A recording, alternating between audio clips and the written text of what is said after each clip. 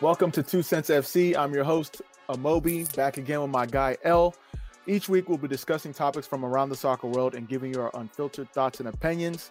This week, we're joined by Portland's Timbers forward, Jeremy Ebobisse, one of my good guys, one of the good guys in the game. I'm so happy to have him on.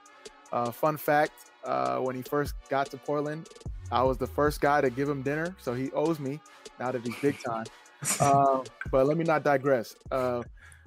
This week, we'll be discussing talking Black Players for Change, their initiatives for 2021, and we're also going to be saluting Coach Lincoln Phillips in this week's Black Soccer History. And obviously, of course, we're going to be catching up with Jeremy. So, Jeremy, how you doing today? Man, I'm good. It's an honor to finally be invited to 2 Cents. I've been seeing the snippets all over Instagram and just been waiting for my chance, you know? Thought Amobi forgot about me. Yeah, man. Pleasure to have you, man. Thanks for taking the time. We know you're doing a lot of things. Before we get into the interview, when are you going to pay me back for dinner? I just need to know. I don't know. I'm still getting tips from your Small Chops Insta story. So once I got it refined, you know, I'm gonna make you something nice. I still remember that dinner that one night. So can't be giving you a bad dinner, you know? I respect it up to a good level. Okay, I respect that. So first question we ask everybody, when did you fall in love with soccer? Man, I think as a kid, like 4 or 5 years old. I had an older brother who was 6 years older than me, and he was already playing. My dad being from Cameroon, he played when he was in high school. So it was just like the family sport. Even my mom, like she would always be around us when we were playing. And it just felt so natural to be with the ball. Watching my brother's games, I wouldn't even watch half the time. I'd just be running around with my ball. So the love felt mutual, and it just grew as I got older and as I got better. I respect that. So take it back a little bit, because, you know, you talked about your dad's from Cameroon. You were born in Paris.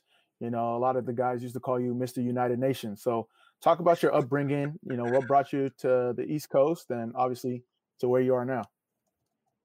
Yeah, kind of a long story, but ultimately my parents ended up in France, and that's where they had my brother and I. And from there, they moved out to DC so my dad could work for the World Bank. And you know, we resided in Bethesda, Maryland, a suburb, and slowly but surely we started getting more and more integrated into society and kind of finding our niche, you know, as a immigrant family in this country and in this melting pot that was Washington, D.C. But it was a unique experience, right? Both my parents being from different countries and having one culture at home and then having to really assimilate into the American culture and the different cultures kind of joining into that landscape. So I started out at the French school, which was a private school, just so that I could keep working on my French and that it was kind of a continuation from the way my brother grew up and the way I would have grown up if we had stayed in France. And then eventually I transitioned to the American public school system in second grade. And that was a culture shock. Like I spoke English, but I just felt like an outsider, one being Black in a not very Black classroom environment, but also just having a French as my first language and being around natural English speakers. It was definitely a little bit uncomfortable just getting really up to speed linguistically.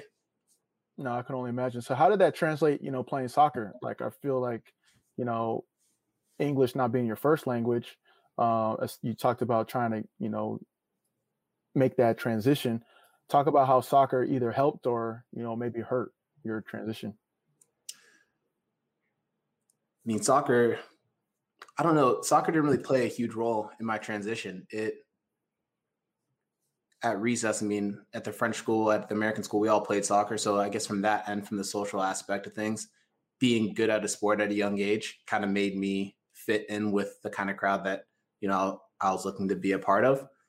But I feel like my soccer experience was so different everywhere I went, right? Whether I was playing at recess at the French school, recess at my public school, in the neighborhood when I was younger, and, you know, into travel soccer.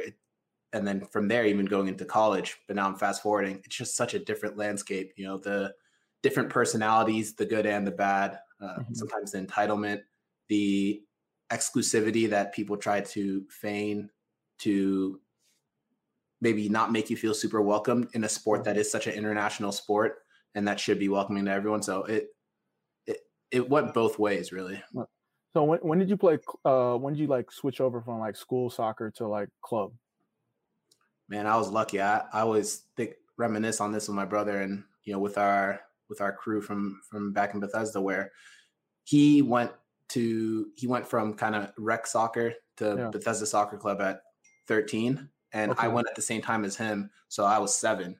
So really, I had 6 years advance on formal soccer education relative to him, and that's kind of why I think I am where I'm at right now, and where his career ended up going. He made a lot out of it and ended up going D3 with D1 offers as well. But I went to Bethesda at 7 years old, and from then it was a natural progression. Again, I played up, so I was with the U9s as a 7-year-old and kind of just carried on with that.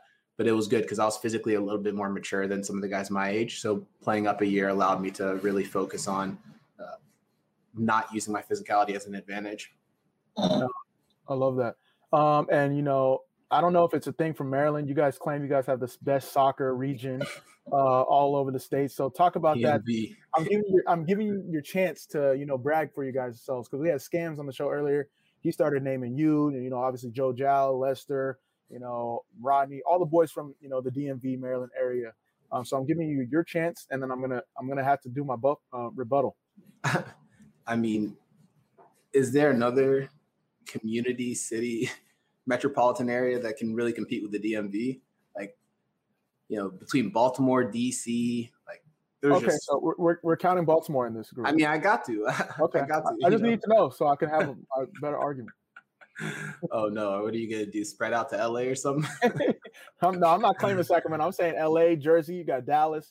There's so many different regions, but DMV, Maryland does have a strong hotbed. Yeah, we do. I mean, across all age groups, you're looking at guys like Joe, guys like Colin Martin, guys like Gideon Zalalem, spread out through like this. Then you even had like Gooch back in the day and Rodney Wallace, as you mentioned. So every age group seems to churn out at least one or two top quality players. And one way or another, we all find our way to each other in the off season, especially as we get older, as we're able to drive, as we're more mobile, and pickups get intense, man. I remember 4 years ago going to like my first pickup with like a bunch of people, and I was trying to play. When you're out in the field, you got to play. And my boy was like, yo, you better chill out. Like, you don't want to get hurt out here. But I was just so caught up in the game, man. It's fun when you got a competitive level. But one of these days when our careers are all done, we got to get a DMV squad against the Philly kids. Think they got some. I don't know. Zarek always be saying that Philly's got some. Yeah, and then I don't know, California. If you guys want to take your whole state, you guys can do that too. But it won't match up. We'll break it up into. It still won't match up. We definitely need to do something like that. They got a Big 3 league. We got to do something like that, 5-a-side for soccer. Hopefully 2 Cent Sports can, be involved with that. But talk about your team specifically, because, your team is famous. You guys have a great coach. You have a great group of talent that, I don't know, I want to say like 60% of the players from your first club team are ultimately made it to the pro level. Yeah, I don't know the number exactly, but my team was unique, right? Because we had Bethesda, which was kind of a local team where I grew up. And then there was Tacoma Park, which was a team 20 minutes away, 15 minutes away. And we were always rivals, playing against each other, like really tight games, as tight of a rivalry as you can have at 7, 8, 9 years old. And then slowly but surely, playing against each other so much, having a coach who was connected with the community, those teams started to merge, so that by the time we were 13, we created Only Rangers. And slowly but surely, different guys started joining back in at different moments, right? Not everyone left their club team at the same time for the merger, but we found our way to each other. And from then, it was about competing with the academy system, knowing that the academy system was taking over. We were seeing homegrown signing left and right, and the allure was real, right? We had good players probably who were ready to sign homegrown at some point, but we had to find a way to keep ourselves all united and together, and really believing in our environment being as good as anyone else's. So you look at our team, we had Chase Gasper, Carter Manley, who was in the league for a while. We had Gideon Zalalem. We had at least 3 or 4 other guys who got drafted in 2017, 18, and 19. And they've had careers either in USL or overseas. So you look at a club team from not a huge city in Maryland that was able to consistently compete against the academy teams and churn out pro talent at a time when even some of those MLS teams weren't creating successful homegrowns. or homegrowns that they actually gave space to grow and fulfill their potential. So by the time we were 18, our coach had done such a good job of keeping our standards high, but we found an opportunity to merge into an academy team so that we could take our unique environment and test it with the best. So we got to the Academy League, finished, I think, 30-3 maybe on the year, losing games to PDA, FC Dallas, and one other team. And then we ended up, and then PDA again in the national final, which was a heartbreak. But wait, who was on PDA during that team? How did you go? My guy Brian White. Okay. Yeah. That was a tough one going into Duke, having lost the national final 2 weeks before, because he was my teammate at Duke as well. But yeah, we had a unique team, man. It was special how we were able to keep the core group together through all those years when Baltimore Bays were trying to recruit me, like DC United were trying to recruit other guys, Potomac Academy. All these teams wanted us. All these teams kept making promises. Okay, we'll take half your team over to our academy, and like we'll find a space for your coach as well, but we can't guarantee everyone. We're like, no, we're going to stick together. So it's all of us or none of us. And we ended up scrimmaging the academies all those years as well, all the local ones, and we would beat them. So they knew that we were doing something right, and they wanted it on that as well. Oh, that's amazing. And I think it's a great story, for the coaches and, parents of, athletes that listen to our podcast. It's like, if you're in a good environment with a good coach and other players that, iron sharpens iron. And, for you guys to keep that contingent, you guys are all pushing each other. And it's not just one off here, one off there. It's like, no, we're going to come together. We're going to push each other. We're going to get in this great learning environment. And you guys ultimately developed and all reached your goal. So that's amazing. And I got to give a quick shout out to Matt Pilkington, who was our coach all this time. He's gone on to NYCFC's U19 since we had graduated and gone to college. And I think he's won 2 national championships with them, been a part of the development of guys like Gio Reyna, guys like Joe Scally, James Sands, et cetera. So his body of work and what he did with our team immediately translated into what he would bring to New York City's team. And I just remember in practice, like talking about keeping the standard high, there were days where, man, as kids, like, you just show up, you got so much going on in life. You show up to the field and maybe your standard is not as high as you like it. And he would let you know immediately, but in a way as well that you didn't just shut down immediately. It was in a way that was really motivating to be better. Like, even if sometimes things got out of hand or, we just started running because we weren't keeping up the standard of play that we wanted, we understood that ultimately it was on us and we had to show up to training every day or risk, the balls being packed up and us not being able to train. So I'm glad I went through that as a child. And I think we're all better for it as professionals, the guys who went on. And, for the guys who only made it to D1, I think they had really good careers as well. And the common theme once we got to college was, man, like we had something special in academy and club. Even if we didn't always realize it at that time, it was something real special, being motivated and talented as we were. No, that's what it's all about. And it's not just on the field too, it's off the field. A great coach will help you develop in so many different ways. And, one way that you've always, put on a high horse is your education. So talk about that, because like you're in a perfect situation. You have European citizenship. I don't. I would. Actually, I'm not gonna say. I'm gonna hold that one close to the chest. But go ahead. Okay. So I'm like, from the outside looking in, like when we played, I'm like, why are you even in the league? You you're born in Paris. You top level talent. But you always valued education. I know that came from your parents. So talk about the decision to go to Duke when I'm sure you had plenty of options to do other things. Man, if I could take you back to the first time. So we talked about why I didn't go to Europe. Yeah. I tried with Fulham when I was 15, 16, had a really good trial. They were really intent on bringing me over, contract and everything being negotiated, sorted out. And, the UK and different work permit laws with different age groups and minors made that real challenging. So ultimately it fell through. But I remember when I first came back from that first trial where I think I scored 8 goals in 5 games with Fulham's U16s against, non-league teams to Premier League academies. I came back and I told my dad, I want to go. Like, they said they want me. I want to go. Yeah. And he started laughing. But he was like, you're going to college, son. Yeah. And so yeah, speaking to the education first on that side of things. And then I came back up for another trial, just to like confirm what I had done in the previous one. And this time my dad had come out with me to see what it was about. They wanted to give him the chance to really see their facility and feel comfortable sending me there. Yeah. So when he came up, we played Chelsea's youth team. And again, I happened to score 2 goals that game. And he was so impressed just seeing the types of players that I was playing against and how high the level was. And yeah, I thought I had high standards coming into those trials, but seeing the way English academies were operating just brought a whole new dynamic.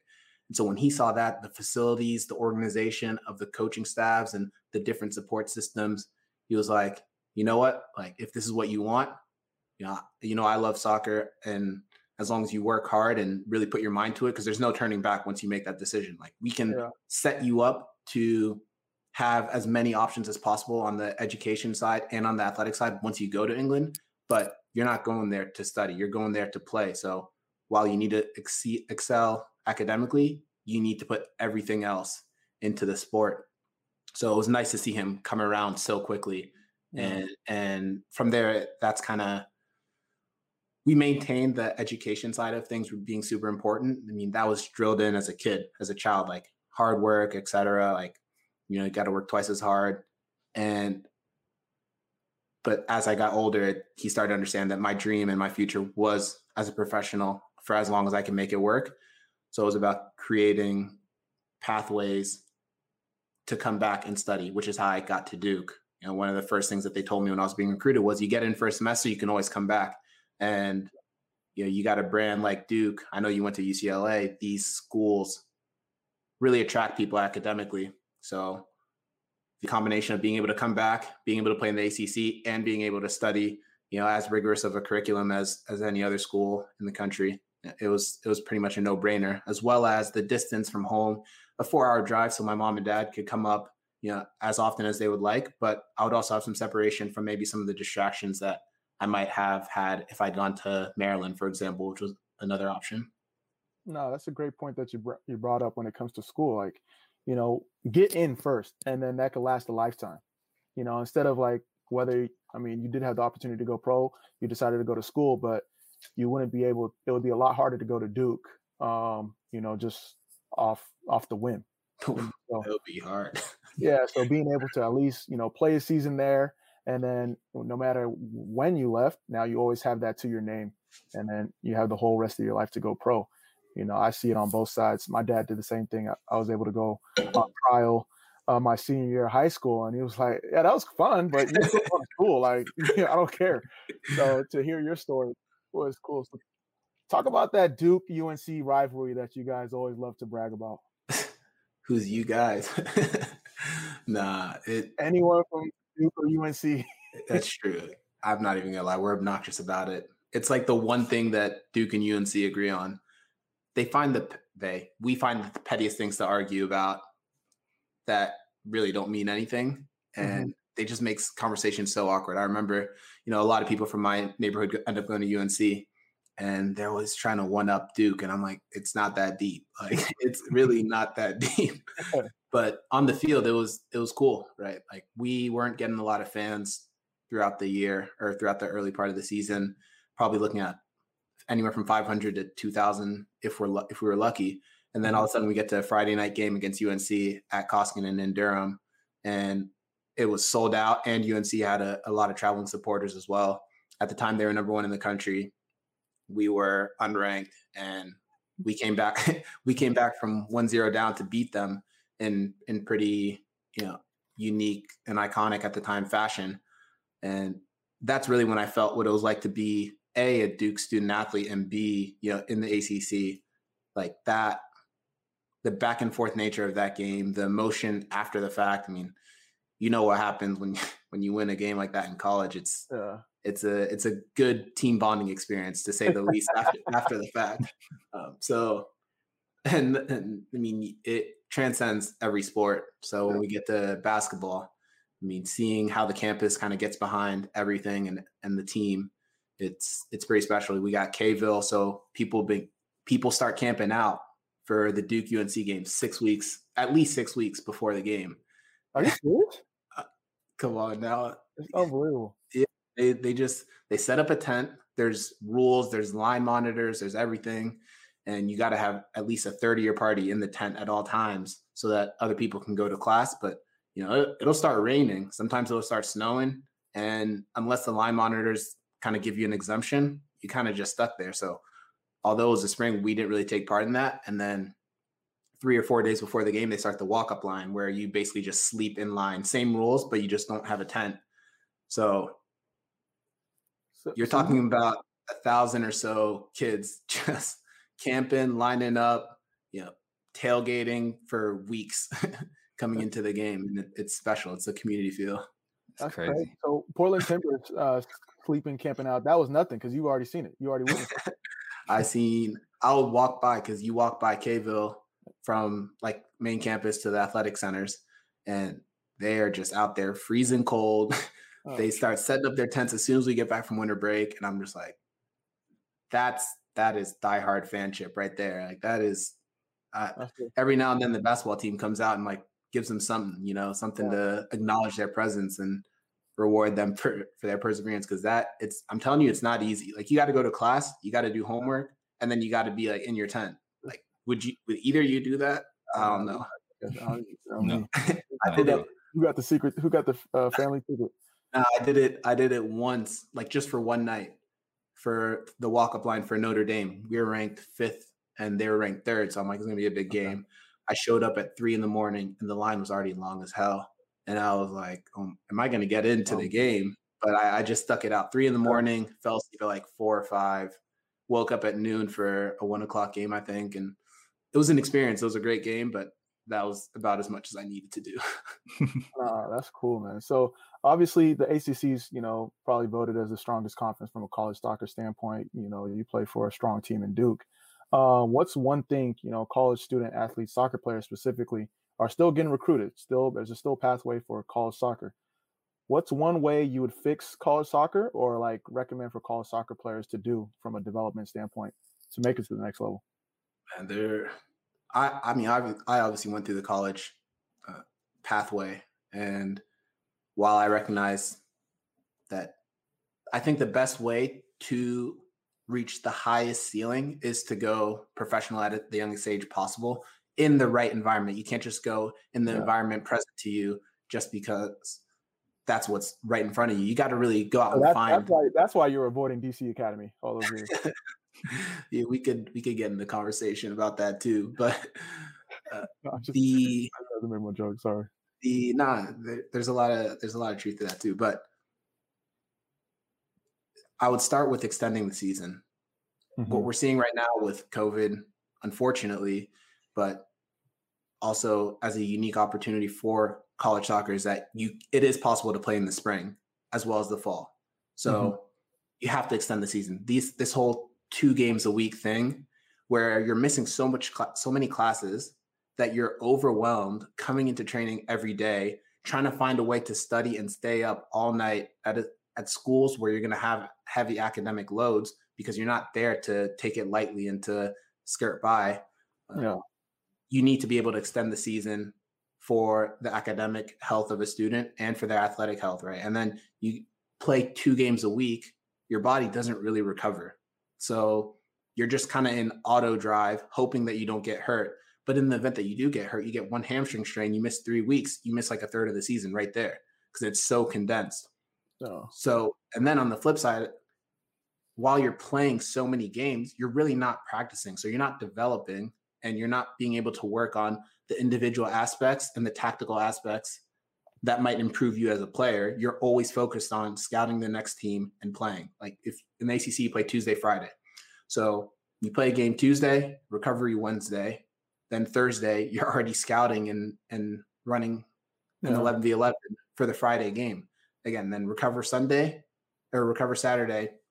then start training again Sunday. But you got Sunday, Monday to prepare for a Tuesday game. So again, you get that extra luxury time to prepare for that game. There's no working on the team. It's always reactionary, plan for the next step. So you got to extend the season. That's my biggest thing right there. And then I understand that the amount of subbing allows for a lot of players to get chances to play, but it's not like the rest of the world. Like you're going from subbing, like I see teams, and this isn't their fault because you have to play to the system and find ways to be the most efficient given the set of rules. But you find teams at minute 25 doing a line change with their front six. Don't even get me started on that. And I'm just like, there is no rhythm in this game. I remember being a student athlete my freshman, sophomore year, especially my sophomore year as I started getting more comfortable, in 20, 25 minutes into the game where I'm starting to feel good, but maybe it still looks like I'm floating around finding the game. And by the time I feel good, I'm out. And I'm looking left and right. And I'm like, we were just starting to get a foot on the game, but now we're bringing on 4 to 6 new guys so that they can run and press and make the game chaotic again. So the subbing has got to go. Like if you're playing with 3 to 5 subs over 90-minute games in academy, why are we going to take a step back and make up some completely different rules for older kids, right? So I think those go hand in hand as well. You extend the season so you don't have as many games, so you can play longer minutes as well without as much fear of injury. I agree with both those. Yeah, first and foremost, that subbing thing needs to go. And it's like the spring season, like instead of playing like, preseason games with, usually it would be like MLS teams or other colleges, just make it into a season. I think you guys could definitely do something with that. So let's talk about your transition. Sorry. The spring season. Don't get me started about the spring season. Oh, you got a lot to say. Here we go. You are actively seeking the best players in this country, trying to convince them that signing a homegrown deal isn't beneficial to their career, saying that you have the unique pathway for them to further mold their game, right? You're not going to be given the patience in the professional environment. You need to be in a collegiate environment where we can be hands-on and really take your game to the next level. The spring is a wasted season. Yeah. And you're not playing competitive games. You're only allowed to train 2 hours a week for the first 6 weeks, unless you're circumventing the rules in a way that, is unleveling the playing field. And the fact that it's not an official season means that the guys who aren't there necessarily to go pro feel the license and the liberty to explore everything college has to offer.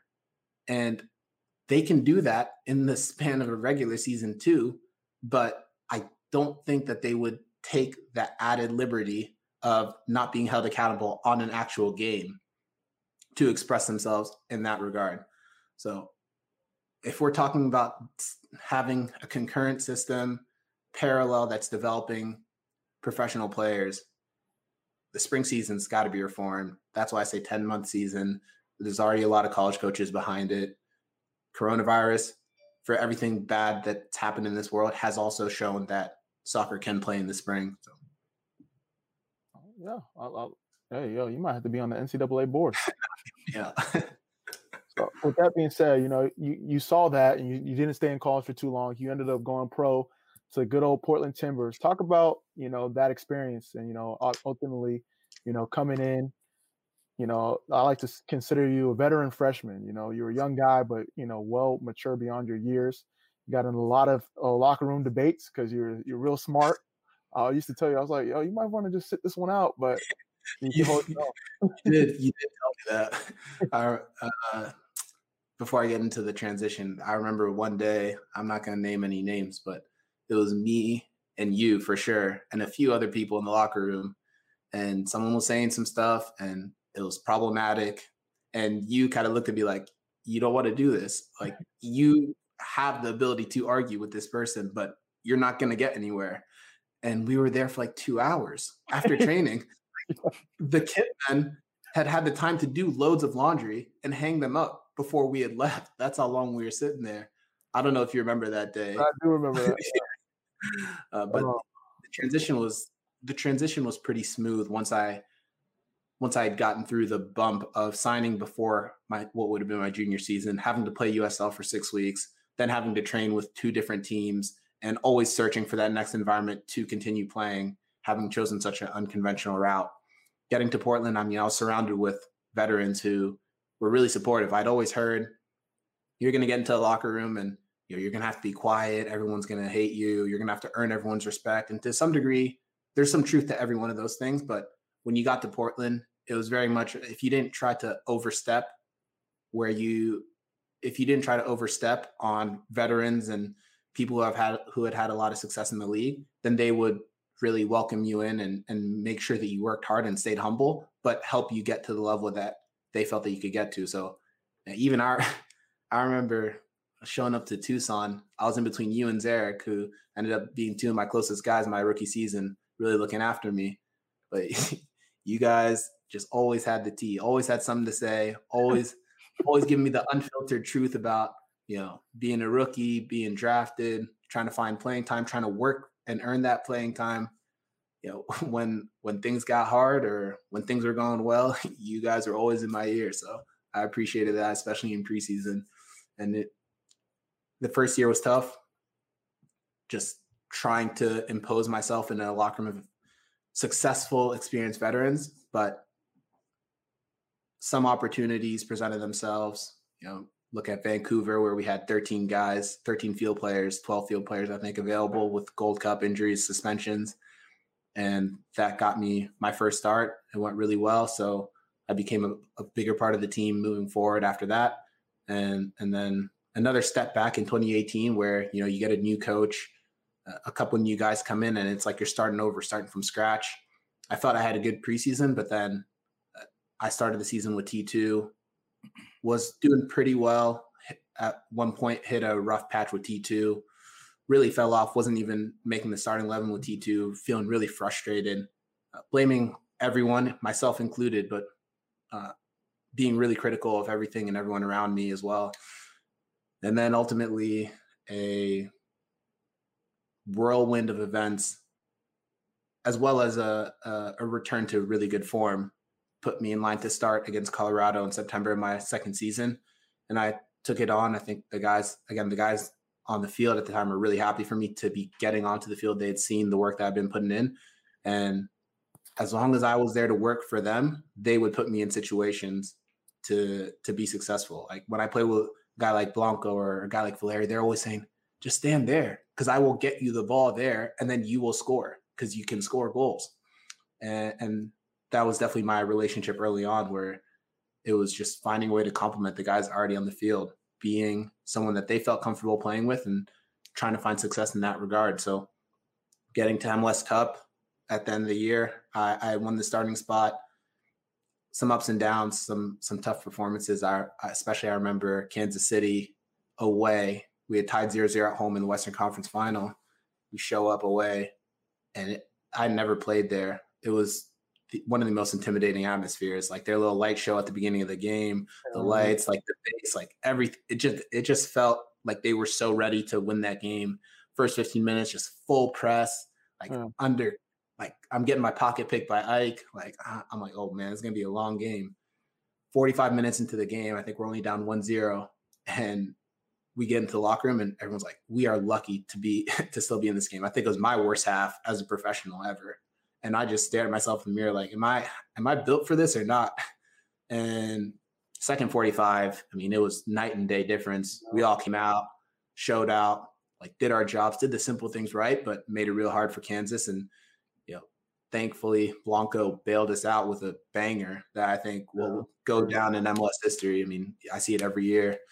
And I mean, again, getting to MLS Cup, some bumps in that game for sure, but learning experiences that I will take into 2019 and just continue to grow. It's about never being too happy with where I'm at, continuing to learn from the old guys and the new guys coming into the environment. So it's been a ride full of ups and downs, full of contentious, but ultimately familial relationships that have been strengthened over the years. No, I'm glad that you were, open and transparent, because a lot of people just see like, Jeremy's, national team forward now, star player for Portland, but they don't see those, those grind years. And I tell like a lot of athletes, especially, soccer players, there's always going to be those moments, in that first year when it was Vancouver away. I remember that, having that was like, all right, I'm here moment. And it wasn't like you never had the ability. It was just you never had the opportunity to showcase it. So you had your chance and you did it. And then obviously you said 2018, it took a little bit to get back to that point, but you were always doing the work.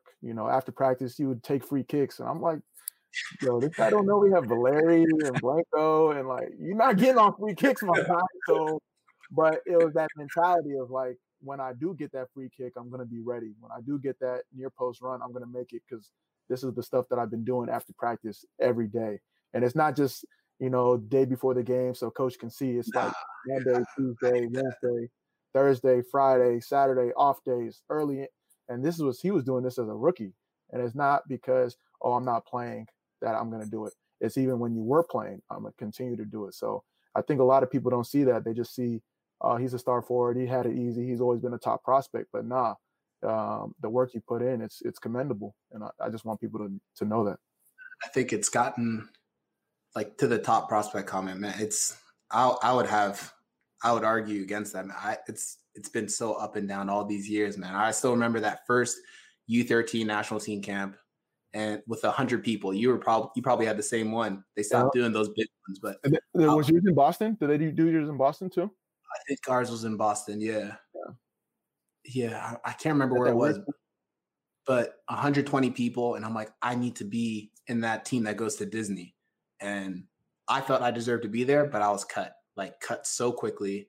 Like, everyone saying I wasn't good enough, and it just felt like that was the consistent theme in my youth career. I would be putting up numbers in any league I was in: National League, Region 1 league, eventually Academy League. But it was always like, he's not good enough for the national team. And that just kind of kept the fire burning, right? And as we get into my rookie season and not playing, I would be lining up free kicks, but I would also just be dribbling and taking random shots from random spaces, just trying to do something to make myself better. And through reflection with different members of the coaching staff and some of the different players, the biggest change from my rookie season, my sophomore season, especially adding in one of our assistant coaches, Miles Joseph, who's been really helpful in the individual development side of things, was really finding a way to train the things that are actually going to be consistent parts of my game. So is it going to be consistent for me to get the ball 30 yards out, dribble through like random spaces and take shots, maybe once or twice, maybe once a game, once every other game. And who knows how my career develops, it might become more frequent. But what would be consistent was near post runs, far post runs, like movement in the box. And so second season, third season, that's what it was all about. It was about recreating game scenarios with the coaching staff, using mannequins, adding a passive defender every now and then so that I was sharper in those moments in the game. And that really paid off. I remember my second start as a second year player, I had a goal against Salt Lake where it was a back post run off the shoulder of a defender from across. And I didn't see the ball the whole way. But as soon as I saw it at the last second, I knew, just because I'd been in that experience so many times in training, that that's how it will go. And that just gave me the validation I needed to continue, trusting my coaches to implement the right individualized training program, but also for me to continue on that path. So I would just encourage any young player listening to trust the people around them, who have played at the highest level or at the level that you're currently at, and really buy into what they see in you and what they feel you need to improve on. Because the work gets done in training, but it also gets done after training. It gets done an hour before training when you're coming in, getting treatment, doing like rolling your body out, getting the core right to make sure your muscles are tight. Like, it gets done after training when you're on the field, getting those extra reps in, recovering the right way, whatever each individual person and their routine is, that's what it's about. Hoping that your mind and body are right for that one opportunity whenever it does come, because unfortunately, depending on who you are, that might be the only chance that you get. No, I love that you said that when it comes to game-like training, because, and this is a quick rant for the parents that are paying, hundreds of dollars, thousands of dollars to these trainers, and you're not doing game-like scenario training. You're doing step overs and a bunch of cones, drills, and stuff like that. You're not going to do that in the game. So game-specific training to make you better in the games, I think that's really important. I really appreciate you saying that. You might be outing my training programs. No, I'm not. Your training program. We'll talk about that because, El's an Atlanta fan. He's not going to tell you because he doesn't want to bring up bad memories. But what was it like playing in that final? That stadium just seems amazing. It was surreal. Like whatever people saw and whatever people felt in the atmosphere, that's what we felt on the field. Especially when I first walked out, right, for the anthem and the processions, I was like, damn, like this is legit. Like the lights were beaming. Like, and you just knew that stadium was filled with 70,000+ people. Eventually the game starts and you take a couple touches, you get settled into the game, and you start to feel like, all right, you're back in an empty stadium. And then for me, when Parkhurst comes around, makes that tackle, it just so happens to fall perfectly to Joseph Martinez one-on-one with our goalie, and they score. I'm just like, oh my God. It's like I heard every single voice in that stadium in my ear, like every individual voice, every individual cheer. I felt like all that weight had just encompassed me. And that's kind of part of being a young player and maybe not having the mental resilience at that time, having not been in such high stakes games, to be able to put that behind me immediately. And I just remember like almost like getting down on one knee and just like processing everything that I was hearing, seeing, feeling. I remember seeing the guys on the bench, and they were like, get up, just get up, like keep going. You're going to be all right. But I just didn't even believe it. I was like, this is 1-0. This is a team that's been hot, in form. They've got some of the best players in the league. They've been dominating everyone. We got no chance. Like that was, for a split second, that was my mentality. Then you get started playing again, and you're like, all right, it's going to get better. Just like find comfort again. You played a fine first 5-10 minutes. Don't let that define you. Then I get across from Seba, I think just before the half, 5-10 minutes before the half, and a header from inside the 6. My momentum's not perfect, and I head the ball in a decent spot in goal, but in a savable spot too. So Guzan makes a good save, and that's like, damn, that was your moment to redeem yourself, but you were still caught up on your first mistake, so you didn't have time to get your feet right, get that momentum going in the right direction so that you could get more power on the header. And ultimately what ended up what was an average to like above average attempt was not made, an instant goal, which I would expect out of myself in that situation. So you capture those two moments, and I just went into a shell. Like I remember just being, it's tough to admit, but I've also grown a lot from that moment. So I'm okay being public about it, but I was just scared that second half. I felt like the back line had my number. They knew everything I was going to do. I felt like I couldn't get anything right. I didn't want to get in a position to lose the ball again and concede another goal for my team. And ultimately, even though you're down, and then the free kick comes, and our whole team was disorganized on that free kick. So a guy's in front of me who should have been marked. As I'm calling someone to pick that person up because I don't want to leave my zone, the free kick's taken. That first person wins a free open flick, gets to the back post, and I just feel like I'm on an island. Although I don't blame myself at all for that. I blame myself as part of a collective. I knew how it looked, right? I'm the closest guy. I didn't mark that person. And it just further compounded like the anxiety that I was feeling in that moment. So although we were down 2-0, I came off, and I almost felt relieved that I didn't have another opportunity to embarrass myself. It was just a really hard moment that could have gone in so many different ways. And maybe I needed to have that moment too, right? Because what happens if I score a couple of goals in that MLS Cup final? What happens to my head? Does the stable foundation that my parents instilled in me as a child of working hard, being humble, does that all go away because I performed on the biggest scale? I still think to this day it's the biggest game of soccer, club soccer we've had in this country. Where do I go from there? Can anyone knock me down, or am I going to be knocked down at some more pivotal point in my career? So because of that, I spent a long time processing that game, but ultimately I've grown a lot. What the biggest thing I learned was just forwards, it's said so much, but forwards have to have really short memories. Yeah. I make one mistake, I have that giveaway. It doesn't matter because there's 70 more minutes in the game, and I'm going to get one chance, and I'm going to put that chance away.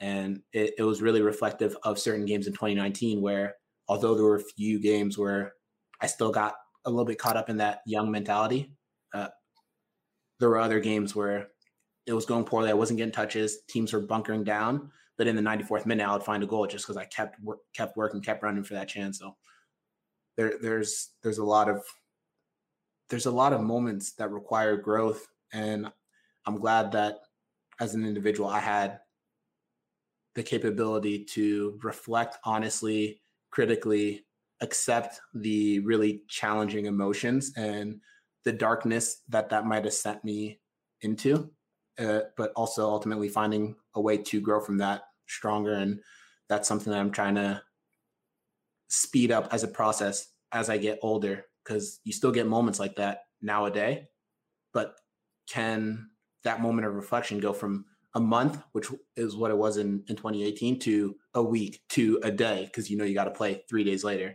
That's the process. And I appreciate you sharing that, that open transparency and honesty. People don't see that. People don't hear that. There's so much more to the game of soccer, and you got the mental aspect of it. And not everything you see on TV, definitely wanted to explain that. There's formation strategies that are played out. There's set piece zones that are played out. So it's like, oh, how come that guy didn't get that guy? Well, you didn't know what my assignment was. So you're out here tweeting and hollering. You don't know what was really going on. So I appreciate you sharing that. And I think it's important as athletes, to understand. And, you're a forward, so you don't have to go through this on a game basis. But a defender, you can play 89 minutes perfect. That 1 minute you mess up, everyone remembers that. Usually forward, you could be quiet for 89 minutes. You get a goal. It's all good. You could be quiet. You could be shocking. I'm talking, you can give away the ball every time you touch it. I'm not going to call any players out in the league, but, you watch other forwards play. I'm not doing it, but you watch other forwards play because you want to see how they're finding success in the same league that you're playing in. And you're watching some of them are obviously incredible, right? Some of them you stare at them and you're like, I'm never going to do what they're going to do, no matter how hard I work or how much I study. It's just they got something I don't have. But you watch others, and some of them might give the ball away every single time they touch the ball, every time. And you're like, how is this person in the position that they're in? And then 80th minute goal, 90th minute tap in, whatever it might be, that team wins 2-0. Everyone's like man of the match. And I'm sitting here like, is it that simple? So I joke around. I'm like, how can I find more tap-ins? How can I put myself in positions to be successful in that regard? Because it is an art and it is a skill that comes and goes, but you got to find it because it'll bail you out of so many challenging situations. I'm usually, especially like at the beginning of my pro career, I was the guy who maybe was doing everything, fighting with defenders all game, chasing balls to the channel, holding the ball up, etc. But I wasn't finding the goal as consistently as I would have liked. And it's like, is he really the guy? Is he the guy who can lead a team, or is he just, another one of those players that, are okay, but are just going to be there to fill holes? That's a great point. I remember Coach Thomas Rongen at the time to like some of our forwards for the youth national teams. He said, I don't give a crap what you do. You can smoke in the corner, but if you give me a goal every game, all right, your job is done. So, just understanding your responsibilities within the field. And then, obviously, you talked about your growth since then. You guys won the like to call the COVID Cup. You broke your goal record in back-to-back seasons. You're doing a lot of amazing things. So let's kind of change gears a little bit. We're talking about the executive board for the Black Players Collective. Like I said earlier, you're a young guy, but a lot of people look up to you. You're wise beyond your years. So, how did that all come about? Being on the executive board and forming the whole Black Players Collective. Yeah, just Black Players for Change. We came to that name really to capture the essence of what we were trying to do, inspire change in our league, in our communities, do it together. Because for so long, we've had so many conversations as well, right? You put me on the books, et cetera, but they've been so individualized, right? We've been going through this learning process on our own and trying to influence kids, communities on our own, when we could have had this platform that could attract so much attention, so much infrastructure that we could disseminate in the way that we wanted to, in a much more effective way than any individual might be able to. And that's what it's all about. So it really started, after the killing of George Floyd. Every Black man in this country going through what we've gone through, Black men, women, going through that period of grief where it's like, not again, right? Like, I'll know how you all felt or what you all did exactly when you got that notification, when you saw that video. But for me, I couldn't even watch it for the first however many days. I saw 2 minutes, if that, seconds even, and I knew where the story was going. I didn't need to stare at, a man killing with impunity. Like, I did not need to watch that to know what happened. We've seen it so many times. We've heard so many stories. I just went to a dark place, like emotionally, because I knew that the battle lines would be drawn again. Now, I wasn't prepared for the battle lines to be drawn in a way that brought so much sympathy and empathy to what we've been seeing for so much time. It should never have been George Floyd, Breonna Taylor, Ahmaud Arbery. Should never have been that, right? Mm-hmm. Every generation has one case that awakens them. And unfortunately, in the age of social media, you have everything in front of you all the time. Like, in this age of rapid news, you've been seeing cases. You've been seeing Trayvon Martin. You've been seeing, Tamir Rice, Alton Sterling, Sandra Bland, etc. So there's not really been an excuse, but with that frustration, that grief, a group chat was started on Instagram with some of the Black MLS players talking about the disappointment that the league hadn't taken a strong stance. You've been seeing watered down statements from so many different companies, but ultimately one of those companies had to be the first one to do it for the other ones to feel comfortable. And we were just waiting for MLS to say something. And that lack of activity that was felt by not only the players, but some of the employees too, brought us together. Started out venting at first, and then it was like, all right, we're about to go to Orlando, but none of us really want to go to Orlando in this kind of circumstance. And so we're like, how do we make Orlando worth it from a non-playing point of view? So we're like, okay, we got a platform. Are MLS going to give us the platform, or are we going to have to take it? It doesn't matter. We're going to do what we got to do. And that's what that group chat was about, like figuring out logistics. Slowly but surely, it was like, oh, this person needs to be added. Nah, this person needs to be added. So we maxed out on Instagram groups, move on to Zoom and Slack. And I think we had... Don't give them the whole blueprint now. No, I think we had like 70 to over 100 players on multiple Zoom calls in the span of days. It was impressive to see how many people were ready for the call. We're ready to act. And I'm not going to talk about the debates on those calls because they were wide ranging, but they were what we were certain of was that we didn't want it to be a one-time thing right before the first game in Orlando. We wanted it to be a sustainable group of players with a voice and with a mission to ultimately address systemic racism, inequities within our sport and then within our MLS ecosystem. So it's been a year of growth, of filling holes, plugging gaps, announcing partnerships, planning for the future. But it's been one of the only bright lights in 2020, because although the emotions were raw, were real from, non-Black members of society, you see today, not that many people are still having those honest conversations. Not that many people are still reading the How to Be an Anti-Racist. And I'll have a conversation about that too. It's great that people were starting with those books, but that book isn't one check off your list, right? Like, people read How to Be an Anti-Racist and like, all right, bet I'm good. I know American history now. I know American history. Like, I know what I need to do. It's like, no, that's like step one. That's the basics. I'm not going to read How to Be Anti-Racist because I'm beyond that. I'm trying to understand why the problems that are still going on, why they haven't been solved earlier, and what kind of coalitions and what kind of work had been done in the past to try and bring these to light. So you see just how the energy is a little bit different now. And that's what BPC is about, making sure that we at least have our group to drive the change as we can. That's what it's all about, man. And, mad respect to you and, everyone else involved. We had Jalil on earlier, Justin Merle's, a leader behind what you guys are doing. I think it's amazing to see, you know, once one person stands up and, you know, brings the group together, you know, you're much stronger as a fist than an open hand. And, you know, that's what you guys have been able to do. And I just want to make a point that, you know, you've been doing this from rookie year. You know, you've been outspoken, you've been in the community, you've done your research, you've done your homework, and, you know, you're an active presence. So it's not just a one-off situation. So I commend you for that. And, you know, I want to talk about, you know, Orlando.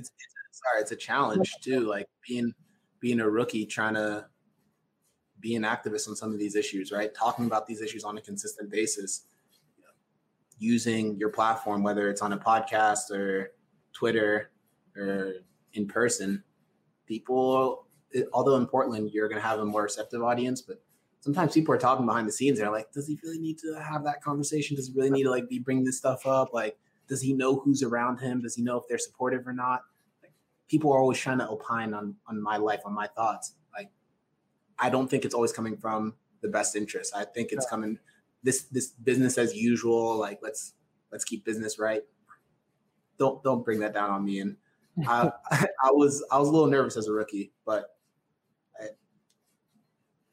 I just felt I had to do it, right? And my family was really supportive. They were like, you know, you might face some backlash, and I definitely feel it when I'm playing with the national team, but it's what's got to be done.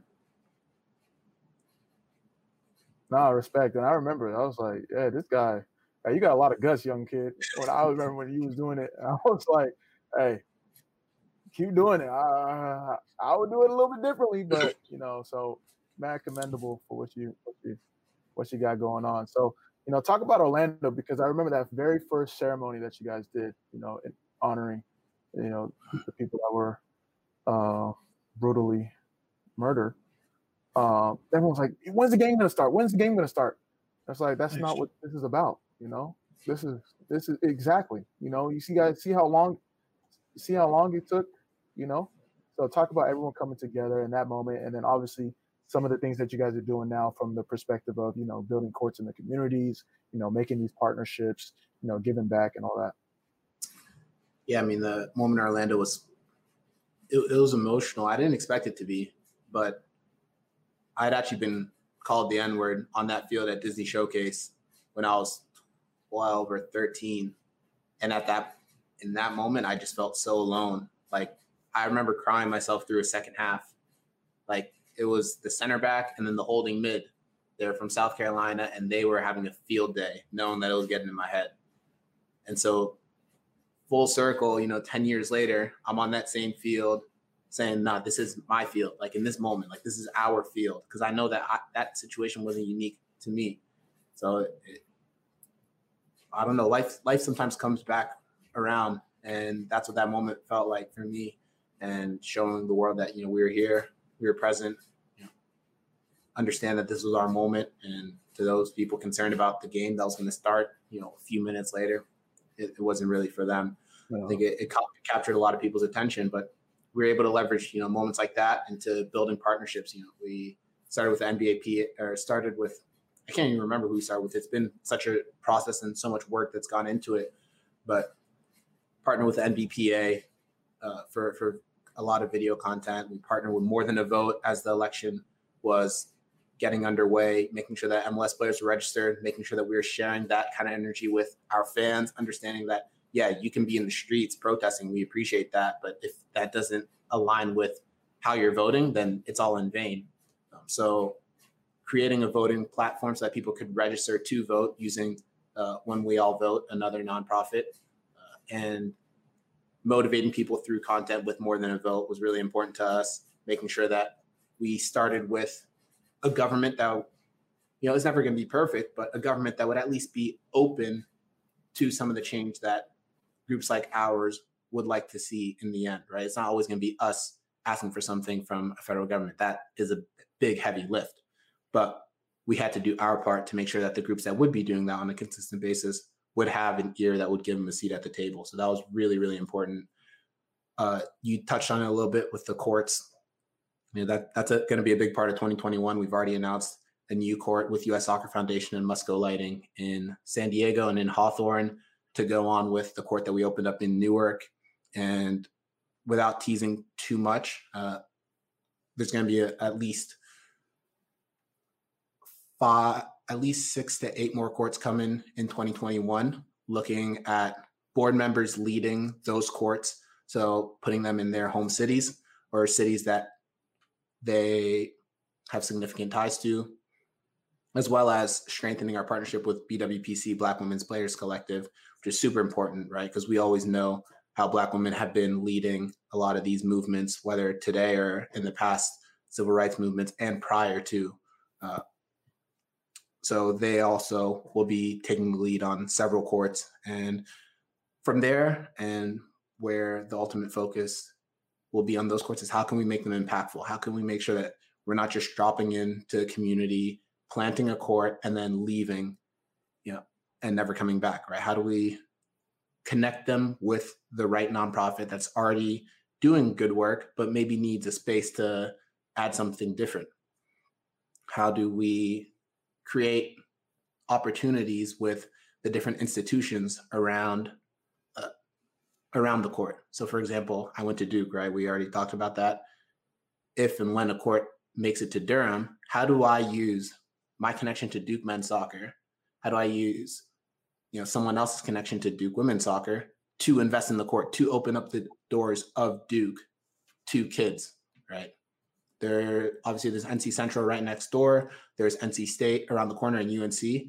But the relationship between Duke and the community often feels, as a student who is there, feels very separated, right? And there's all sorts of stereotypes and negative perceptions that I was a part of as a Duke student, listened to, sometimes perpetuated myself. But having had a chance to step back from that and understand how that was harmful, I just want to make sure that other people get that too. So those courts are a big part of who we are. And, we're really excited about the partnership that we've built to get those courts in motion. They've obviously been infrastructure wise, they've been really aesthetically pleasing, and impact wise, we're just making sure that we live up to that as well. I'm excited to see what you guys do moving forward and the impact that you're going to have for the communities and the kids. You mentioned something about national team. Obviously, you're on the national team, Olympic team. Talk about what it's like, obviously with what you're doing now, playing for the national team. You guys got a young contingent of talent, that's coming in together, almost like a melting pot of different, cultures. You got, African Americans, Black Americans, Europeans, dual citizens, local talent, Latin community members too. So talk about what it's like to play for the national team, especially in this moment. There's obviously pride. There's always pride when you play for a national team, but there's a lot going on, right? And you always question a little bit where you fit, how you fit into the national team, how you feel representing a country that maybe is not, as a whole and throughout our history, proud of the Black athlete. You obviously know that there's a lot of people who are extremely proud and supportive of racial equity, but sometimes the racial vulgar slurs thrown at you, the trolling on social media, it gets to you, right? So you question a little bit where you fit into that equation, but ultimately bringing pride, success to the program that you've invested a lot of time into, energy into, and so many people from different walks of life have as well. That's what it's about. So if you have the opportunity to be in any type of roster, whether it's Olympic qualifying, Olympics, Gold Cup, ultimately World Cup, which is the dream for anyone who wants to represent a country or who feels like they're from somewhere, you just got to go out there and show out. No, that's what it's all about. And you have a bright future when it comes to that, and obviously with that comes more opportunities. So talk about some of your personal goals. Obviously going back to Portland, you're established now. You're no longer a young player per se. You got a lot of years under your belt. What are some personal goals? I know there's rumors about you possibly going somewhere across the pond that was on Twitter. Talk about some of these things that you can talk about and give us some insights. I can talk about whatever I want. No, but yeah, I'm just trying to be Switzerland. I ain't trying to get nobody in trouble. I appreciate that. No, I've been transparent about my goals as a child. Go back to when you were a kid. what was your dream? Your dream was to play in Champions League. Your dream was to play in World Cup. So aren't you guys in CONCACAF Champions League? You're right. That's why I had to stay, make sure that we win that. But if an opportunity presents itself to attain those childhood goals, anyone who says they wouldn't consider it is lying to themselves and lying to the people around them. So I'm not shying away from the fact that if a team's knocking on the door, I'm going to consider it like I would consider any other option. Being at my age, my experience level, some of the success that I've had, you just have to be transparent with the people around you, the people invested in you, and come to decisions in ways that is respectful of everyone involved in those situations. So my goal this year is I want to win CCL. That's obviously the elusive goal for an MLS team, right? Yeah. We've seen LAFC come so close. We've seen Toronto come so close. I thought both those teams, you can't hate on the winners, but I thought both those teams maybe could have won those games too, right? And I'm never rooting for LAFC, who we have a really tense, almost rivalry with in the league. But when it comes to CCL and the final game between them and Tigres, I want to see them be successful. But now it's our turn, right? We have us, Columbus, Atlanta, and Philly, I think it is. Yep. Very different teams across the league going in to represent against the fiercest of opponents in CONCACAF. You think you go to Honduras or you think you go to Panama and you expect these to be easy games. People on Twitter, they're like, yep, that's easy. Portland Timbers is going to play Club America, and that's going to be the game we care about. No, going to play in Honduras, again, that is difficult. Like on many levels. It is such a challenge, right? So I'm taking each game as an opportunity to try and show that the Timbers can be a powerhouse in this continent. Start with one game, hope that it goes well, hope they can take care of both legs, get to the next one, and it's just one game at a time. Hopefully that allows us to, with the depth in our squad, hopefully we're able to maintain good form, because we've seen teams struggle to maintain good CCL form and good MLS form. We don't want to be one of those teams. I think we've built a roster that's able to compete on all fronts. So we want to get to MLS Cup. We had a really good regular season last year, but we succumbed in the last 10 minutes of games too many times. If we hadn't conceded the amount of goals we did the last 10 minutes of games, we would have been in the hunt for Supporter Shield. But RSL up 4-2, concede 2 goals in the 85th and 90th minute. LAFC concede a goal in the 94th minute. Seattle concede a goal in the 94th minute. It's a mentality thing that we need to fix this year. And if we do fix that, plus the additions that we got and the core group that we've had, then why not dream big? Why not dream for Supporter Shield, MLS Cup? If you start with those, then you can work towards them. But if you say, let's just try to get to the playoffs, that's not right. That's not who we are. That's not the culture we had. We won the Western Conference regular season when you were here in 2017. This team, city, and fan base wins, and that's my personal goal for the team. And as an individual, I want to try to make the Olympic team or any national team opportunities that are available, and continue to assess if there's anything that pops up over the future. No, I love that. And it sounds like you guys need like a veteran center mid, center back that could come in late and hold a lead the way you're explaining. But all jokes aside, offline, I just want you to know, Portland Timbers fan Jeremy said 13 goals. So let's hold him to it. I like you guys' chances with CCL because you guys do a great job when it comes to one-off games, and it's like playoff games or tournament games. You guys did well. In the playoffs, obviously making to 2018, you guys did well on the COVID Cup. I don't know what's the proper name. MLS is back tournament. Yeah, the COVID Cup sounds better. The COVID Cup. So when it comes to these tournament games, Coach Gio and your roster and your talent, you guys just are suited for it. So wishing you guys luck with that, and then definitely wishing you luck in your future. I called you out for the Timbers fans, so they're going to be looking out for you. You guys have had some fire kits over the years. Which one is your favorite home kit to date? Home or away, it doesn't matter. Yeah, I like the red one, the red and black stripes. Oh, okay. It was different, but I miss it. I didn't really appreciate it in the moment. We didn't play enough in that kit, or at least for me, because I wasn't here in 2016. But I like that color scheme. Yeah, I'm gonna go with that one. 2017 away, red and black stripes. Perfect. And you mentioned you grew up watching Champions League and European soccer. Like, so who are some of your influences growing up as a player? Growing up with a French francophone background, I was watching the French national team a lot. My brother was in Paris when the national team won the World Cup in 1998, and he remembers that as just such a beautiful moment at such a young age.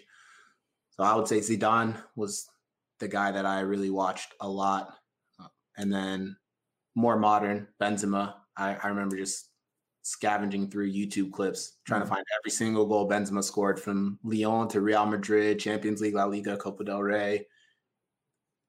He's just so fluid all over the field, consistently finding ways to get 20, 25, 30 goals a year, doing it at Real Madrid for almost 10 years now. Every offseason, there's a rumor, they're going to bring in X, they're going to bring in Y. But he's always there, minding his own business and performing. So he was a major influence.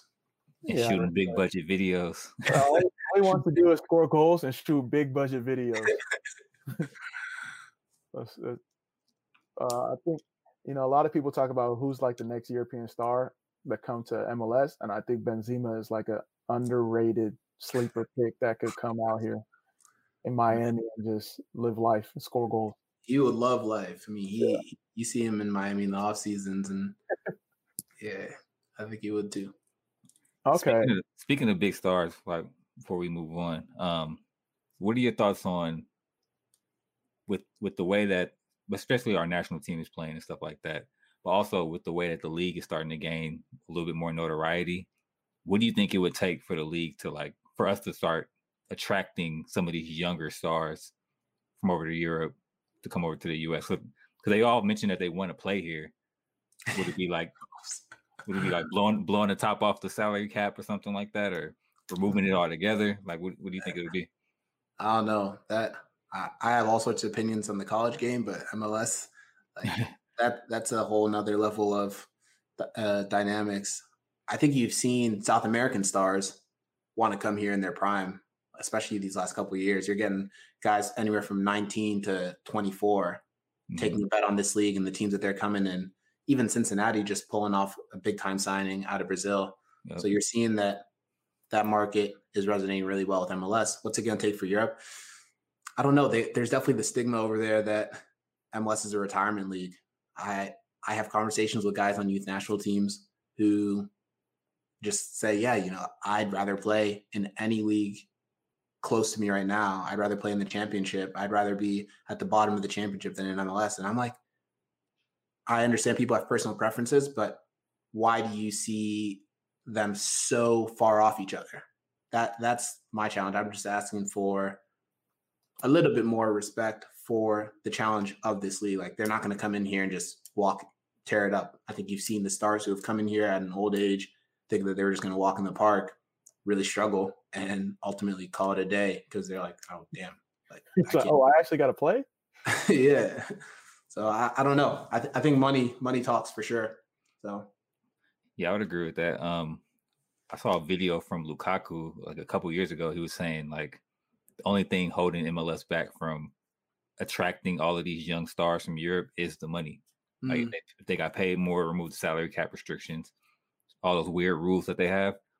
He said that there would be more young stars coming to the US because a lot of them like to come here. They come here in the off season and all that other stuff. Like living here, I think is an attractive thing for them. No, I agree. Summertime in LA, Vegas, Miami, half of the population is European soccer players. Like, so they love coming out here. They love the environment. They love the culture. You see them, on the Instagrams and media. It's American culture that they're rocking. It's just like you said, the money and like there's restrictions and stuff like that. But hopefully that will soon change. And I know Elle always brings this up, but like when it comes to, MLS players, I know you're kind of a low key sneakerhead. But for some of the guys, that have that swag? How come like we still quiet in that standpoint? If that makes sense. I don't know. Like, first of all, you call me a sneakerhead. Zarek is the ultimate sneakerhead. Yeah, very sneakerhead. You don't have to get him on the podcast. He would send me and Eric messages like, "Yo, this shoe's on the site. Make sure you buy it." And I'm like, "All right, fine. If you tell me to, like, it's like that." But you look at this, you have to think about it. You got someone doing it for you, which is big time. But I don't know. I think there's just different personalities, right? Where there's definitely something to be more looked at as to how we portray ourselves and how other athletes portray themselves. Maybe I think a lot of it has to do with money as well, right? When you have money, you have the ability to like attract crews to take care of you and video you as you walk around and, you know, outfit you a certain type of way that's going to look appealing on this, like, let me get as many likes as I can, Instagram, Twitter type of world. So I don't think people in MLS have that kind of infrastructure around them, at least the majority of players now. No, that's a great I'm sure point. some people would do it for free, though. Moby has people doing it for free for him. Yeah, but Moby's a frugal athlete, OG. He knows how to get those connects. But what I will say, I was like, and I'll give props to Portland, you know, Caleb Knapp and company. When we do the walkout for Portland up to the locker room, you guys do that street walk. You guys do a good job, similar to like league fits and stuff like that. And I do think a lot of MLS teams need to start doing that, showcasing the athletes outside of, you know, just the field, because not only do the fans want to see that, but other people in the league, like, it shows like, all right, they got some personality to them. They got a good squad. So I think it's really important as the league grows and the players are getting more comfortable sharing their personalities. I know Bill has like a new outfit every game, all them folks. So Bill has a new hairstyle every game. But I think it's important to show that. But before we move on to the next topics, talk about some of the toughest defenders you face. You know, you mentioned Michael Parkhurst. I'm not bullying you around in practice anymore, but who are some tough defenders that you have to face?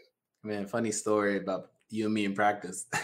We'd be playing small side, and this guy would be marking me and be like, "Why are you scared of the ball?" I'm like, "I'm not scared of the ball. Like, just take your touches." Like, and this whole time, like, this is in the run of play. And I'm like, I'm actually start thinking, like, am I scared of the ball? Like, do I not want to receive it? And by the time a ball's coming to me, I'm still processing our conversation, and he's just like coming around me. And I'm like, damn, like, so it's that mental battle. Like, he got me hip to that mental battle early. Like, I was like, don't even listen to defenders. Like, you know what you're here to do.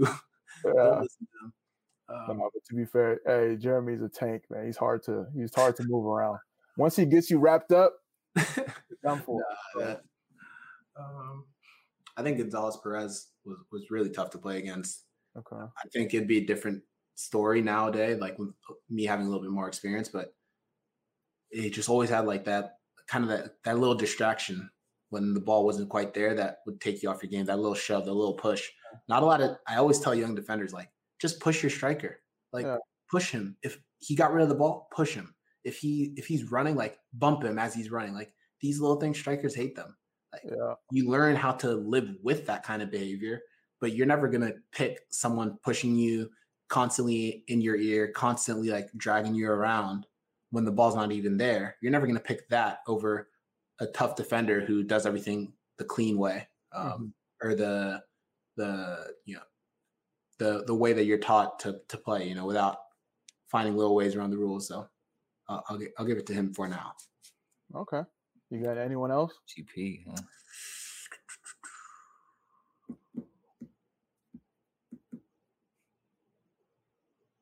I'll do you one better. Any defender where you match up is like, okay, mismatch. I'm about to score a goal today for sure. No, I'm not doing that. we're not doing that. A target. We're not doing that. But I will say I would hate to play against Lloris in a game.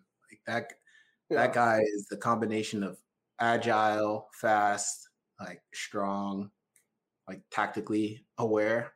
In training, sometimes he just grabs me and I can't move because like he's that. Yeah. I always respect forwards who find a way to get the better of him because it's very few and far between. No, that's great. Moby, what's with you getting bullied by forwards, man? Never that. No, never that. Tim said he was beasting you too, man. What's up?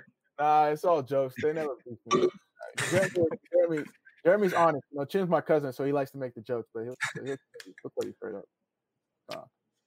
I like to talk just to like keep it fun. You know, like basketball, football. We still need to bring that into soccer. Yeah, it's my job to bring that trash talk, like that fun, to the sport. Man, I learned quick. All right, I hear you. All right, so let's get into our first game of the show. 2 truths in the cap. So, Jeremy, I hope you had some time to think. This is a game that we play where Jeremy will tell us 3 facts about himself. 2 of them will be true, 1 will be a lie, and Amobi and I have to guess what the lie is. So I think Amobi got him a couple points under his belt. I think he had like 2 straight the last 2 shows. It's 6-4 now. Okay. Yeah, I mean we've been through my whole life story, right? So, you know, I got all types of backgrounds. It could be some abstract stuff. Like, it doesn't have to be about soccer. No, don't worry. Like, we parents from the continent of Africa, born in France, growing up in the US. You know, so my first one is I can represent 3 countries in formal competition, right? Okay. That's the first one. Just for L, who doesn't know me as well, my mom is from Madagascar. So just if that, I don't know if that influences anything, but you know, no, I mean, I'm just being respectful, you know, leveling the playing field. You know, who knows? That might be a trick question. That might be a trick hint too. You never know. So, you know, us athletes, especially at a young age, we all action athletes. We play every sport. You're talking about football, basketball. I fancy myself in basketball, swimming, mostly basketball and swimming. Took him a while. So I had a D1 offer for swimming. You know, when you spend 5 to 7 times a week in the pool as a teenager, it'll get you in shape, but it'll also get eyes on you at a young age. So that was that. And then, you know how it goes. I already talked about my international background, so keep this one short. I'm fluent in 3 languages. Okay. Oh, can we ask questions? No. What was your swimming thing? Was it freestyle, backstroke? No, dude. Oh, that's easy. What breaststroke? Come on now. Breaststroke's the easiest. 50 breasts, 100 breasts. And as I said, fluent in 3 languages, but you know, there's a lot of countries represented too. Cameroon, I know they speak French, but if he was like native, like the tribal language, I'm going. No, you can play for France, Cameroon, USA. I feel like with the national team rules, isn't it the father's country? No, it can be mothers too. Okay. You throwing me off with that or what? No, I swear. Okay. No, he's not. At least in this in our context. Remember earlier he said something about European passport that is like combobulated. So that's what's throwing me off right now. I don't know which one to do. I don't know. Maybe like, you know, when you're 16. Hey, you got issues with minors. Like, I don't know if that has to do with your passport or not. Damn, it's kind of a tough one. Because I know he wasn't good at basketball, but I do. What? Yo, come on now. I'm going. I was touching rim in 8th grade. Have you learned Spanish since you've been in Portland? I'm going 3 languages. No. Actually, no. I changed. No. You already answered. It's cool. Like I just like to know what people think of me. Like it's dope. That I couldn't change mine, so you can't. All right, I'm going languages, but I feel like I got that wrong. I'm gonna say national team. Shit. Y'all both wrong. You got it. Y'all both wrong. I had no D1 offer for swimming, but I could have. I really could have. That's why I keep that unrealistic. I spent up until 8th grade, I was in the pool like consistently all day. Like, and I had to drop it in middle school, but people that I swam with were in Olympic qualifying, like top D1 schools.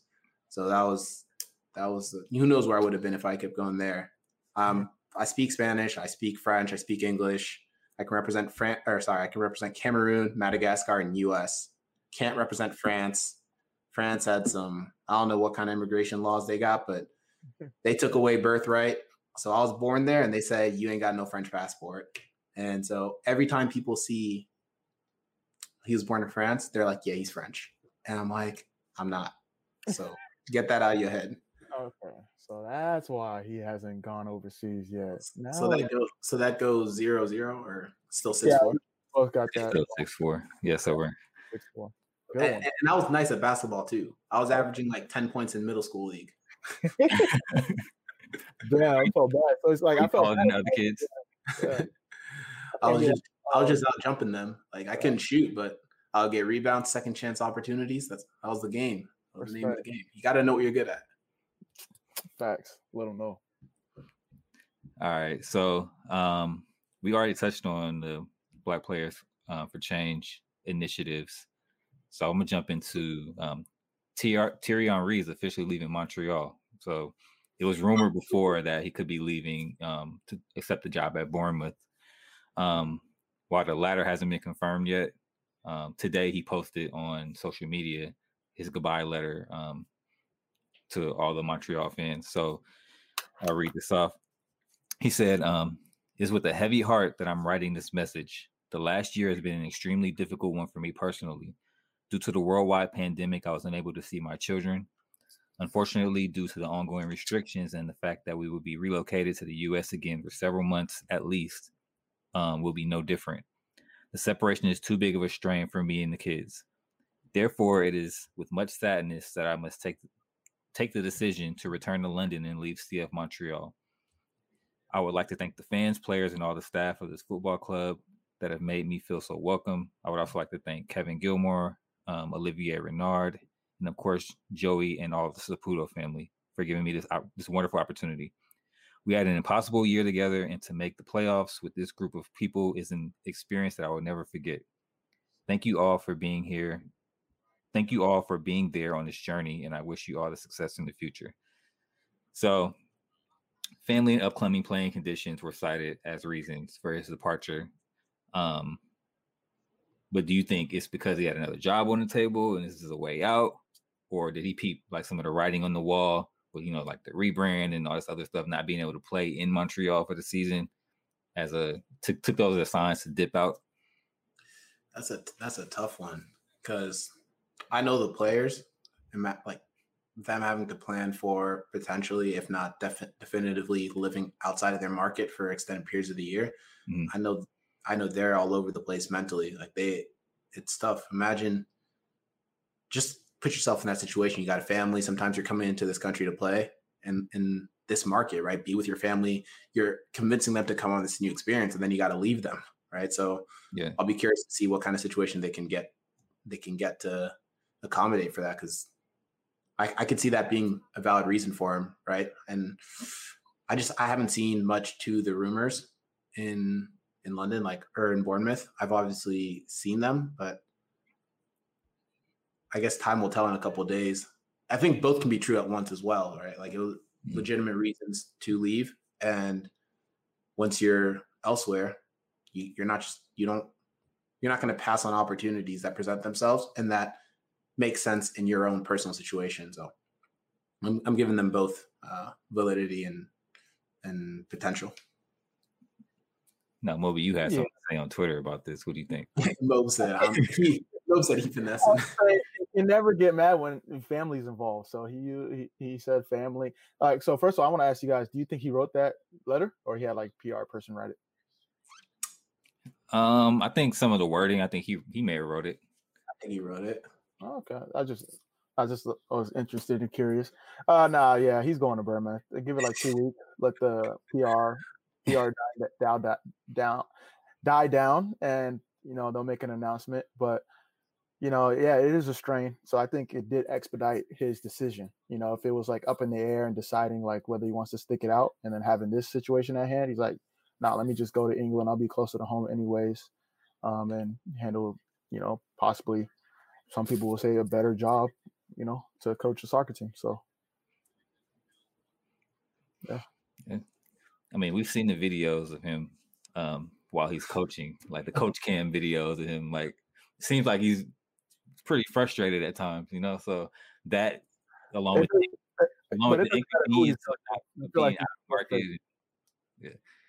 No, when you're a top player, he's gonna be frustrated coaching Man City. It doesn't matter.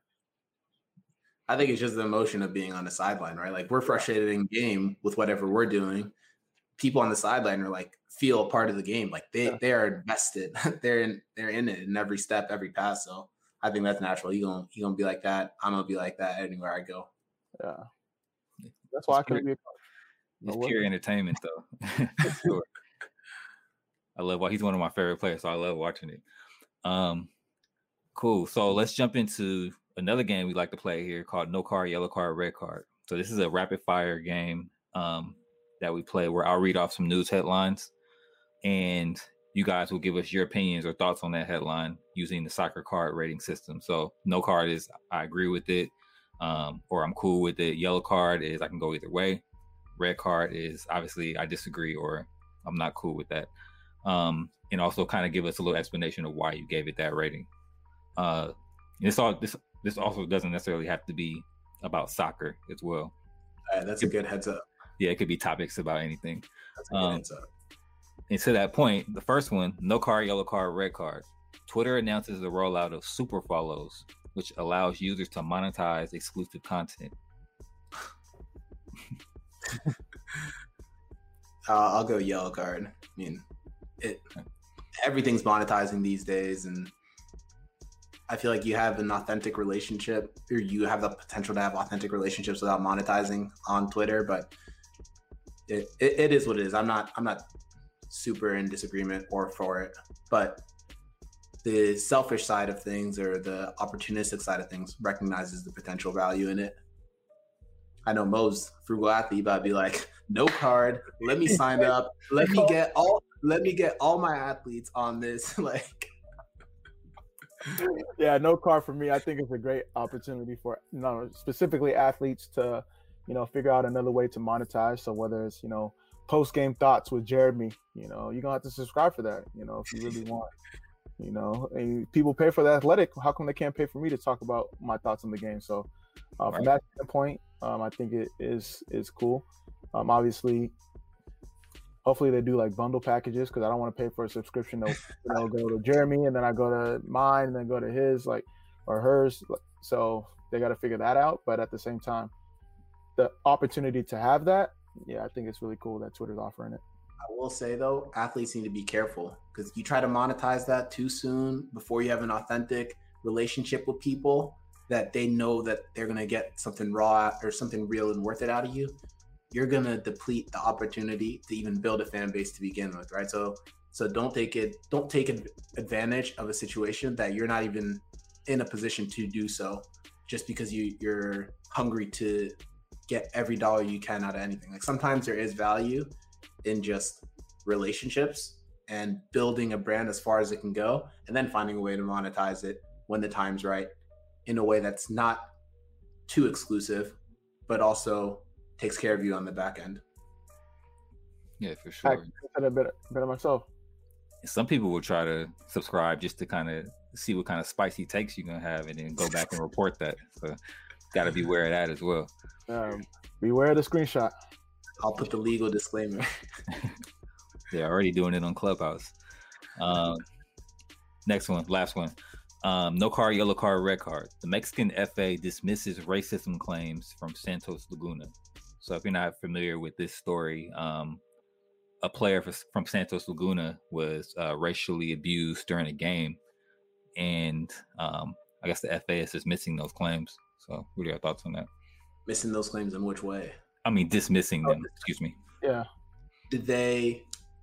Were they able to prove, or was it like, no, like sometimes you're not gonna be able to prove, but like the people around if you did something like that, like, or are they saying, my thing, okay, I'll start with yellow to red card, but red card. My thing with that is there's different cultures, right? And people feel comfortable way too comfortable imposing what they think their culture says about certain words or certain slurs on other people.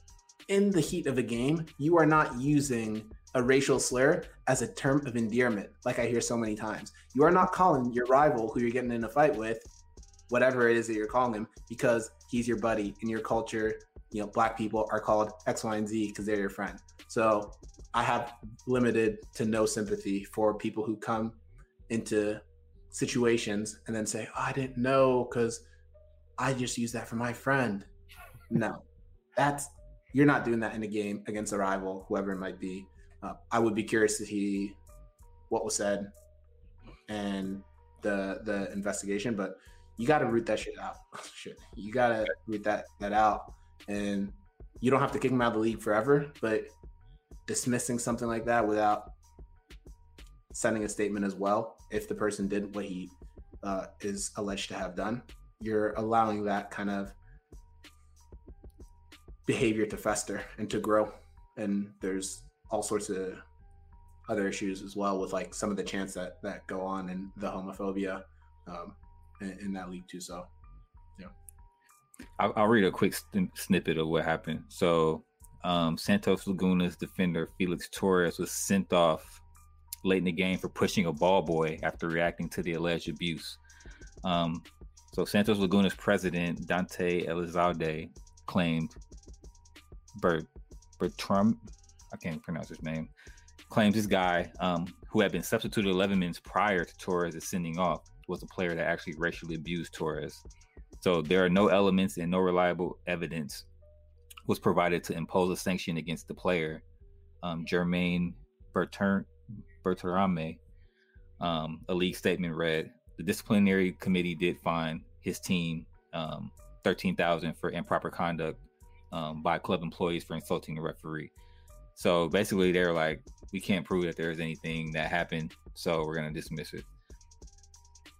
Yeah, I mean, that's tough. I'm not going to sit here and say everything's like, pardon the irony, but black and white. But you got to take it seriously. You got to really look into it to make sure that you're respecting the person on the receiving side of things, because you don't want them taking matters into their own hands. That's going to destroy the game, and because you're scared to take action on racial abuse. So I understand there's processes, but maybe the process needs to be looked at again, because you know, sometimes when you're around certain people, and I can't speak to that person, but when you're around certain people, you know if they would do something like that, you know if they would resort to that kind of name calling and slurring. Nobes? Yeah, I have a hard time, someone coming out the woodworks and saying, oh, that guy just called me a racial slur just out of nowhere, out of thin air. So definitely the claims definitely need to be taken seriously, and not just, well, we didn't see, no one else said anything, or we didn't get to see it, the ref said he didn't hear it. It's like, no, it has to be taken seriously. Unfortunately, the article doesn't give too much information, so I'll probably just give it a yellow card. But, I know Jeremy can speak to this. He's gone through this. I've gone through this, in the very leagues that we've played in. And it's almost like, well, I wasn't there, so I said it.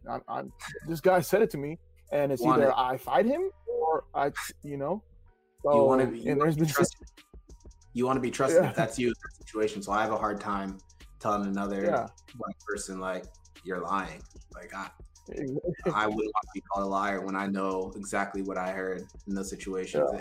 So I'm not sitting here and with all the answers, but it's got to be taken seriously. It's got to be taken seriously, and punishment's got to be found to fit what you are able to prove. Yep. So I'll give it a yellow card for sure. Cool. Okay, so let's get into this week's Black soccer history. So this week we'll be highlighting Lincoln Phillips.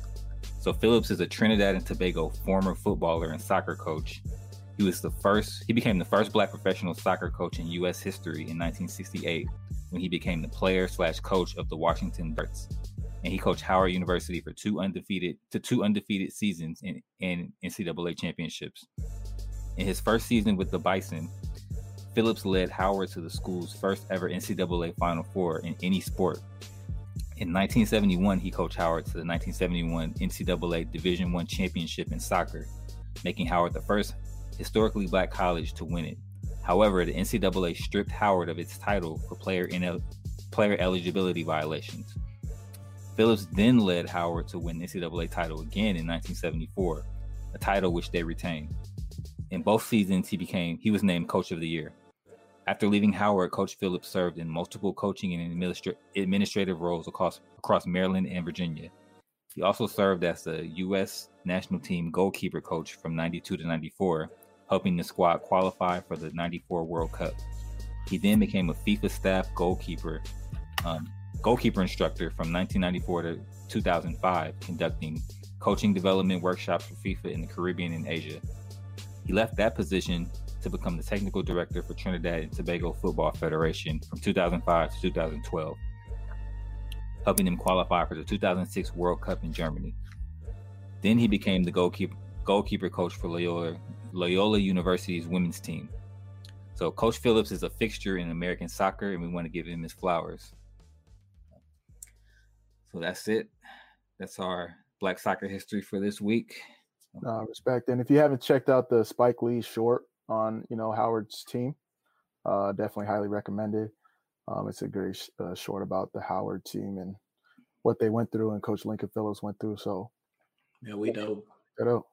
Yeah, I know a couple. I don't know if they were on I think one of them was on that team, but my AP World teacher in high school was played at Howard and had some good memories from there. And I believe he either was coached by Lincoln Phillips or had a relationship with him through the interconnected community. So definitely one of the greats, especially when you talk about legends, Black legends in the sport and this country that hasn't necessarily always valued Black players moving on from playing positions. It's someone that we all got to look up to and respect. So respect for bringing him up.